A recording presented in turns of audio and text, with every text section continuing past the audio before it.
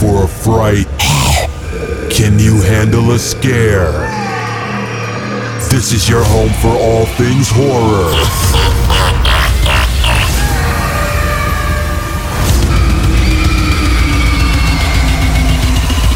Welcome to the Deadline Podcast with your host, Jay. What's up, guys? I hope the quality of this particular episode is pretty good. I am recording on a microphone that I got for my phone. For people that didn't hear or didn't remember, my computer is broke down. I can't afford a new computer at this time, so I'm doing the entire podcast through my phone. So yeah, I just have to deal with that for the time being, unfortunately. Another thing is I had originally planned on doing like at least three podcasts this week, but it doesn't look like that's going to happen. I ran into some problems. I was waiting on some stuff for my phone to come in, and I just now finally got the stuff I needed, so it's not going to happen. I might be able to get another one out by Sunday, but we'll see.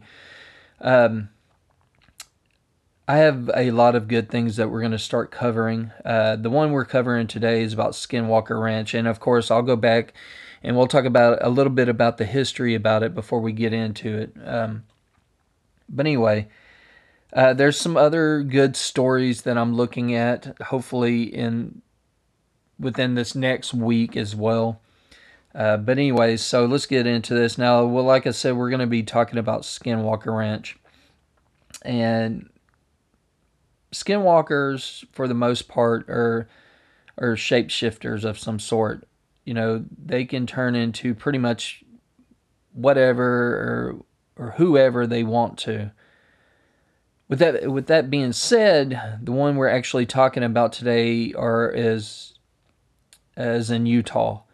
Now, a lot of people think that the Skinwalkers, for instance, are basically the same as the Rake. Now, for a lot of people that don't know what the Rake is, I'll cover that later on, maybe in a couple episodes down the line or something. But they're, for the most part, the same thing, at least in my eyes, and the reading that I've read about it are the same. Anyway, the Navajo of the Southwest America, Skinwalkers are a powerful and destructive presence. The witches have the ability to transform into animals, as well as possess other people and bring folk back from the dead with black magic.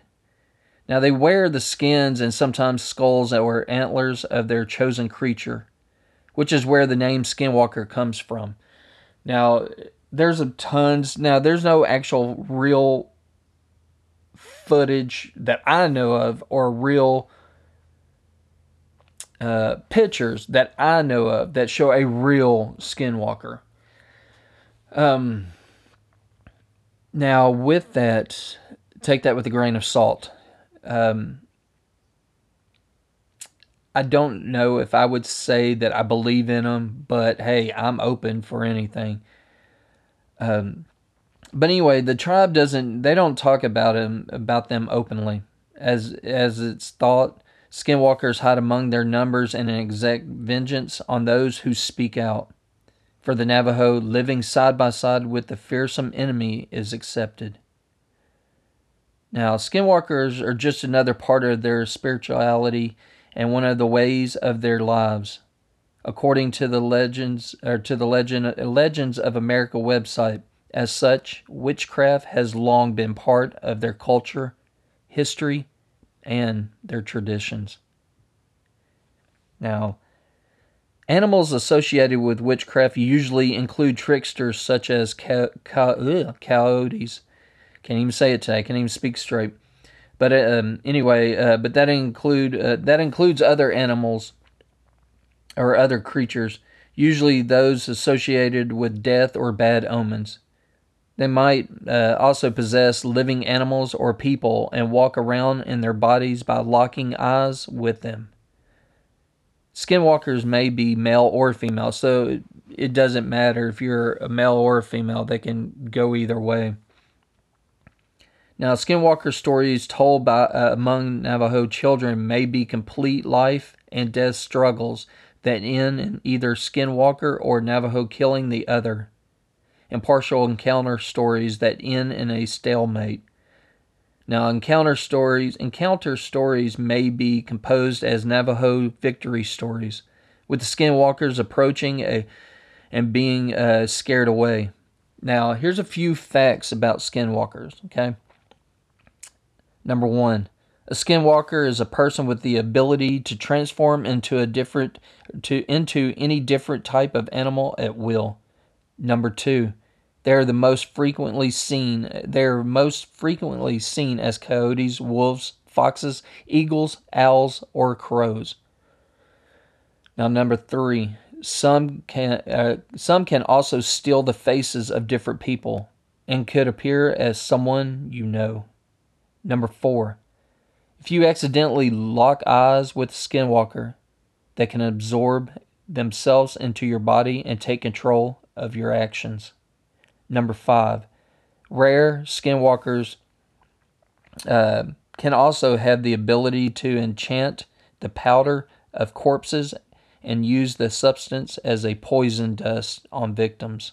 That sounds kind of far-fetched, but whatever.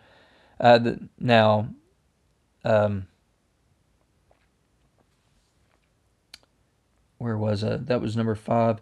All right, so number 6, the legend of the skinwalkers originates from the Navajo, a southwestern Native American tribe. The Navajo, and then number 7, in the Navajo language, the word skinwalker is Yi. I can't even try that. I'm not even going to try to pronounce that shit. Nagalashi. I guess I'm saying that right. And translates to he who walks on all fours. Number 8, skinwalkers have only entered the public discourse relatively recently compared to other phenomenon. In 1996, a team of scientists ventured to a Utah ranch to investigate the series of bizarre phenomenon. Number 9, if their other powers weren't enough, skinwalkers are also said to be able to run incredibly long distances, some say over 200 miles in one evening. That's a lot of damn miles. That's why some of this shit I just couldn't really physically believe in, but whatever. Now, number 10, skinwalkers have a tendency to hang around graveyards and can dig up graves at an impossibly fast speed. Number 11, while they can take any form, many people who see them today describe them as hollowed out, dog-like animals. Now that hollowed out could be that it's the part, like where they wear the skull or the skin of the animal or whatever. Now, skinwalkers are said to recruit more skinwalkers themselves. There's some dispute in how this happens, but some say there's an official ceremony, and that skinwalkers only take their form while with a gathering of people at any specific chance. Now, if that's a theory that if regular people came up with, my question is, they had to talk to a skinwalker. I mean, where else would they have gotten it? You know what I mean? Now,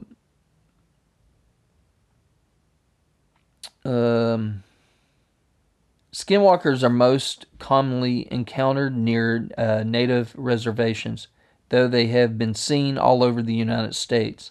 Skinwalker Ranch in Utah is the most famous. Now, some people believe the rake, which I was talking about at the beginning, which is commonly encountered in the Northeast, is similar to a skinwalker. Now, these, for the most part, are just shapeshifters, supposedly. Now, that's just a little bit of history about skinwalkers in general. There's more about it, but I'm not going to go all into it. But that kind of gives you a brief detail on, what they are. Because this entire thing is about,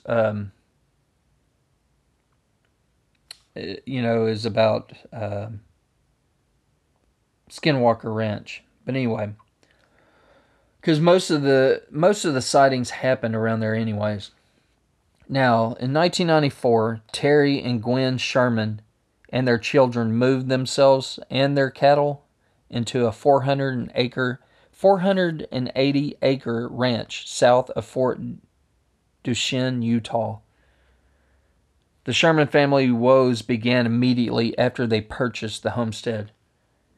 As they were moving their furniture into their new home, Terry and Gwen Sherman were approached by a wolf described as being 3 times larger than any that they had ever seen. Now the wolf moved to the corral and attacked one of the Sherman's calves, and Terry shot it at close range with a handgun and then a high-powered rifle. But the attack barely fazed the animal, which soon left of its own accord. Now, Terry tried to follow the tracks of the wolf, which left no trail of blood, but the tracks abruptly stopped in the middle of a nearby field. The wolf had vanished. Now, supposedly after they had went out, basically chasing or following the wolf until it vanished, when they turned around to come back, according to what they also said, they had also, I think whenever he had taken the handgun back out, because he used his gun and then he told his son to run back in the house and get the shotgun. He used the shotgun. Nothing happened. So then he pulled out his gun again, pretty much at close range, shot it again. He says at that time when he did, he saw an actual chunk of meat basically fly off. Now, when he came back, he saw the piece of meat that he had originally shot off before, and he said the way he basically described it as it looked rotten. It was smelly, it was horrible. Now, everything just got weirder from there. Over the next 2 years, the Sherman family saw strange vehicles, including a few they assumed were lost RVs, until they lifted off and flew into the sky. Now, they experienced poltergeist-like behavior in which items around the house or ranch would go missing, only to reappear in strange places, such as inside the microwave days later. Window-like portals in the sky opened up, showing views of the from somewhere else. They would occasionally find their cattle mutilated. The soft flesh of the animal's eyes, ears, and genitals seemingly surgically and bloodlessly removed from an unseen force. Now, that was the biggest thing, were these mutilations from his cattle in general.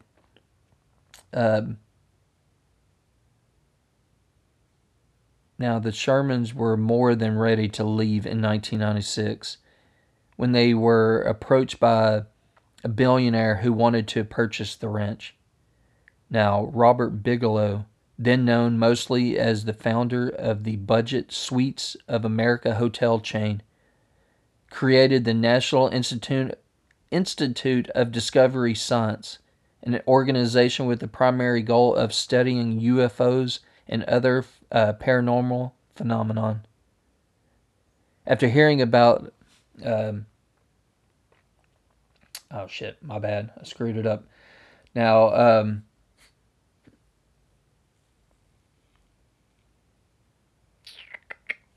after, god damn it.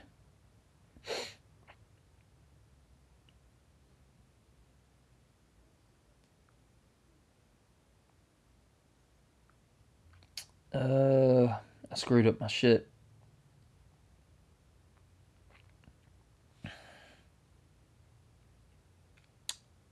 All right, now after hearing about their strange encounters, Bigelow purchased the Sherman's ranch and set up shop. Bigelow's researchers saw the same things the Shermans did, sometimes in conjunction with each other. Portals would open up, allowing alien vehicles or tall, shadowy, faceless humanoids to come through. Large, unexplainable beasts with glowing eyes would watch people from the trees, and unseen forces continued to mutilate cattle. Now, in 2016, Bigelow sold the ranch to a company called Adamantium Real Estate. The new owners are very private about who they are, but not so private that they wouldn't allow filmmaker Jeremy Corbell to visit the ranch. Now, he made a documentary, which you can actually physically see. Now, his documentary is about the visit, which also includes interviews with eyewitnesses and footage shot by George Knapp in the 90s. Now, if I can remember correctly, with this documentary, I think it's on Hulu, if I remember correctly. So if you have it, look for it. The title of it's called Hunt for the Skinwalker. For the most part, it's decent. It came out in 2018. Now, just keep in mind, for the most part, the footage and stuff that you'll see in the documentary, it looks like it was shot with a potato because it's from the 80s. But still, it's pretty good. It's decent. So definitely, if you can, definitely check it out. Now, while shooting at the ranch, Corbell did not see anything unusual himself, but a soft-spoken former military member of his security detail told Corbell that he saw a Senate black mist follow the filmmaker through one of the buildings. Corbell said he tries to maintain a healthy level of skepticism about the unknown as such. He finds the cattle mutilations to be some of the most intriguing reports from the ranch. Bigelow's scientists actually had the chance to document and study the evidence in these cases. He said, and they were perplexed by the skills and tools needed to inflict the kind of damage they witnessed on the carcasses. Another witness to the strange events at the ranch, Ron Burns, learned about the ranch in the mid-90s. He was living in Salt Lake City and working as a fly fishing guide. Now, while his encounter was while driving one day, he saw what he thought was an UFO near the ridge line in the area behind the ranch. He then spotted an elderly Native American man shuffling down from atop the bluff and approaching the car. When the man reached the car, Burns rolled down the window and asked him if he needed a ride somewhere. The man did not respond, but opened the door and climbed in. Burns does not remember anything after that. He was found by local authorities and hanging out but still he was hanging out, but still buckled into his truck at Bottle Hollow Reservoir, a body of water north of the ranch. After determining that he was neither drunk nor passed out, they told him that he had been nabbed by a skinwalker. Even though it might have been an elderly Navajo, whatever guy, they're automatically saying that it was a skinwalker. It could have been tons of things. I don't know. Now, that's just a short end of that, but I gave you all the main details about it so that you know, you pretty much have the beginning, the middle, and the end, so you know what's up. But anyway, just to give you an idea how long this has really been going on, which is weird is because it doesn't, I mean, some of it was documented, but it seems like a lot of it started coming out when the Shermans bought the property. Now, when they bought the property, it wasn't called Skinwalker Ranch. It was called the Sherman Ranch whenever they bought it or whatever. It became pretty much Skinwalker Ranch, I guess, during their time or after they sold it or whatever. But yeah, so anyway, now one thing I didn't mention, I forgot to say, is when the Shermans bought the place, and I'm going to get into that in a minute because we're going to go through a short little timeline. The timeline's huge, but I cut out a lot of the dumb parts and just did the main parts of it. But anyway, by the original owners that they bought it from, the owners told them specifically, before you even dig on this property, you need to get permission from us. That kind of sends up a red flag right there, because my thing is, if I buy something, it doesn't matter what the hell it is. It can be property, it can be a car, it can be whatever. It belongs to me. I can do whatever the hell I want to do with it. But anyway, the Shermans agreed to it. Now, these reports go way back, for the most part starting in 1880. Now, several bands of UTE tribes were relocated by the government onto the reservation surrounding Skinwalker Ranch. Now, in 1886, the military finalized construction of a fort in Fort Duchesne. Buffalo soldiers were stationed at Fort Duchesne. One particular soldier was a known Mason and may have connections to the Mason-like symbols seen etched into a rock wall at Skinwalker Ranch. In 1905, the first Skinwalker Ranch settler, John and Emma Myers, which were the originals, this is the ones I'm talking about, built a small homestead on the property. The Locke family also moves onto the west side of the property. Around this time, the Locke family recalls a noteworthy occurrence of a strange visitor who to the property. The stranger arrived out of nowhere, was wearing time period appropriate clothing. However, underneath it was a dazzling blue one-piece outfit. He was wearing a onesie for the most part. He asked for water and had a lengthy conversation with the family. He then walked off and disappeared. The assumption is that this bizarre figure told the Locke family where not to dig on the property. That explains why the owners told the Shermans not to dig. Now, this story was so amazing, apparently, that it was passed down to future generations. Now, in 1915, a strange man appears out of nowhere on the ranch and asks for a glass of water. The homesteaders... Wait a minute. All right, so that's 1915. Notice that beneath his period-appropriate attire were... Why is this repeating the same thing? Oh, shit, I copied and...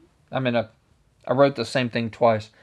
1930. That skips from 1905 to 1930. Now, Christopher Locke, the grandson, reveals that the first cattle mutilation occurred on the ranch. In 1934, Kenneth and Edith Myers buy a trailer and move onto the east side of the property. In 1944, 2 miles from Skinwalker Ranch, a larger silver globe-like object is seen flying over the fort. Now, between 1950 and 1960s, Junior Hicks and locals report a surge of UFO flap and UFO reports in the Uinta Basin. However, Skinwalker Ranch itself historically has little to no recorded activity. However, of note, The ridge line directly behind Skinwalker Ranch is the given nickname Werewolf Ridge by the locals for reasons lost to history. Now we're getting further up. We're coming closer to, our time period now. Now, in the 1960s, Edith Myers and Kenneth Myers homestead the Skinwalker Ranch property. Now, by 1994, Edith Myers, prior ranch owner, age 88, died. March the 3rd, 1994, Edith's brother-in-law, Garth Myers, sells the property to the Shermans. Now, Garth dies in 2011. And then, of course, that's where we get back to 1994. Terry and Gwen Sherman and their children move themselves and their cattle onto the ranch. So, with that, that's just a small part of it. What was I going to say? Let me pull this up. I was looking through. Where is it at? There it is. I'll have to look. But anyway, there's some other stuff we'll go over too over time. If you're new to this podcast or didn't hear, for the time being, I will not have a co-host on the podcast. Unfortunately, for the time being, there was an incident, about a week ago, actually,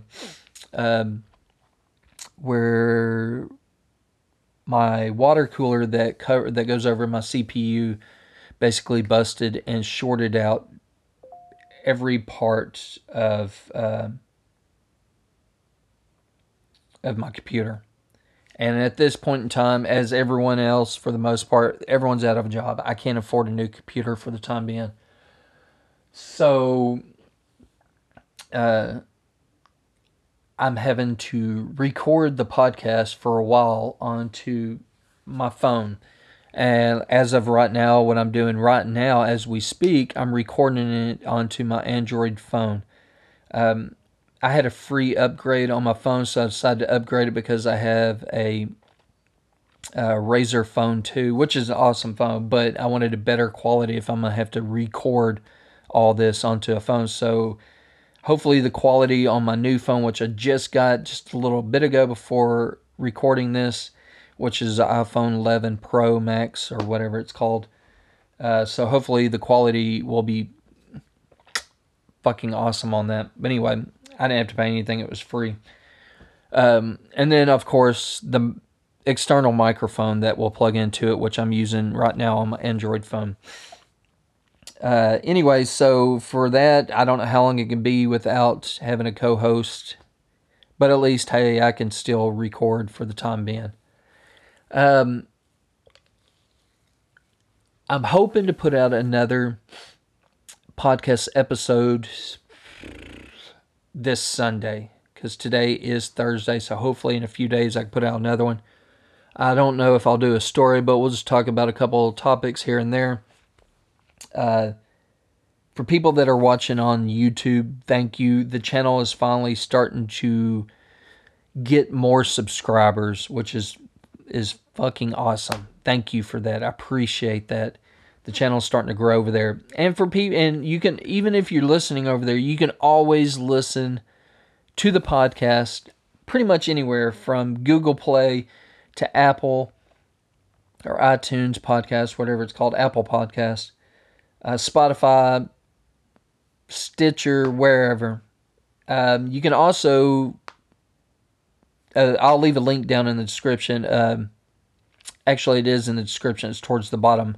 A link to my website, which holds all the episodes, so you can always listen on there as well. But yes, what I'm looking for as well, hopefully, I'm not sure how I'm going to do it, and if I do, when. Since I can't do my live streams on YouTube right now, I don't know. I'm waiting on some other little gadgets to come in for the phone. I might do live podcast, like video podcasts on YouTube, but I'm also will probably do live podcasts over on Podbean because I can do that through that Podbean app. But anyways, we'll see how it goes.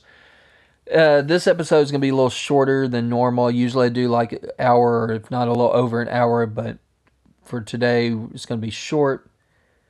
Thank you again for all the new subscribers, all the people that are following. I hope you enjoy. Make sure to follow me. You can always follow me on Twitter as well at deadline_pod. Thank you for joining. Hope to see you soon. Until the next one, guys, stay spooky.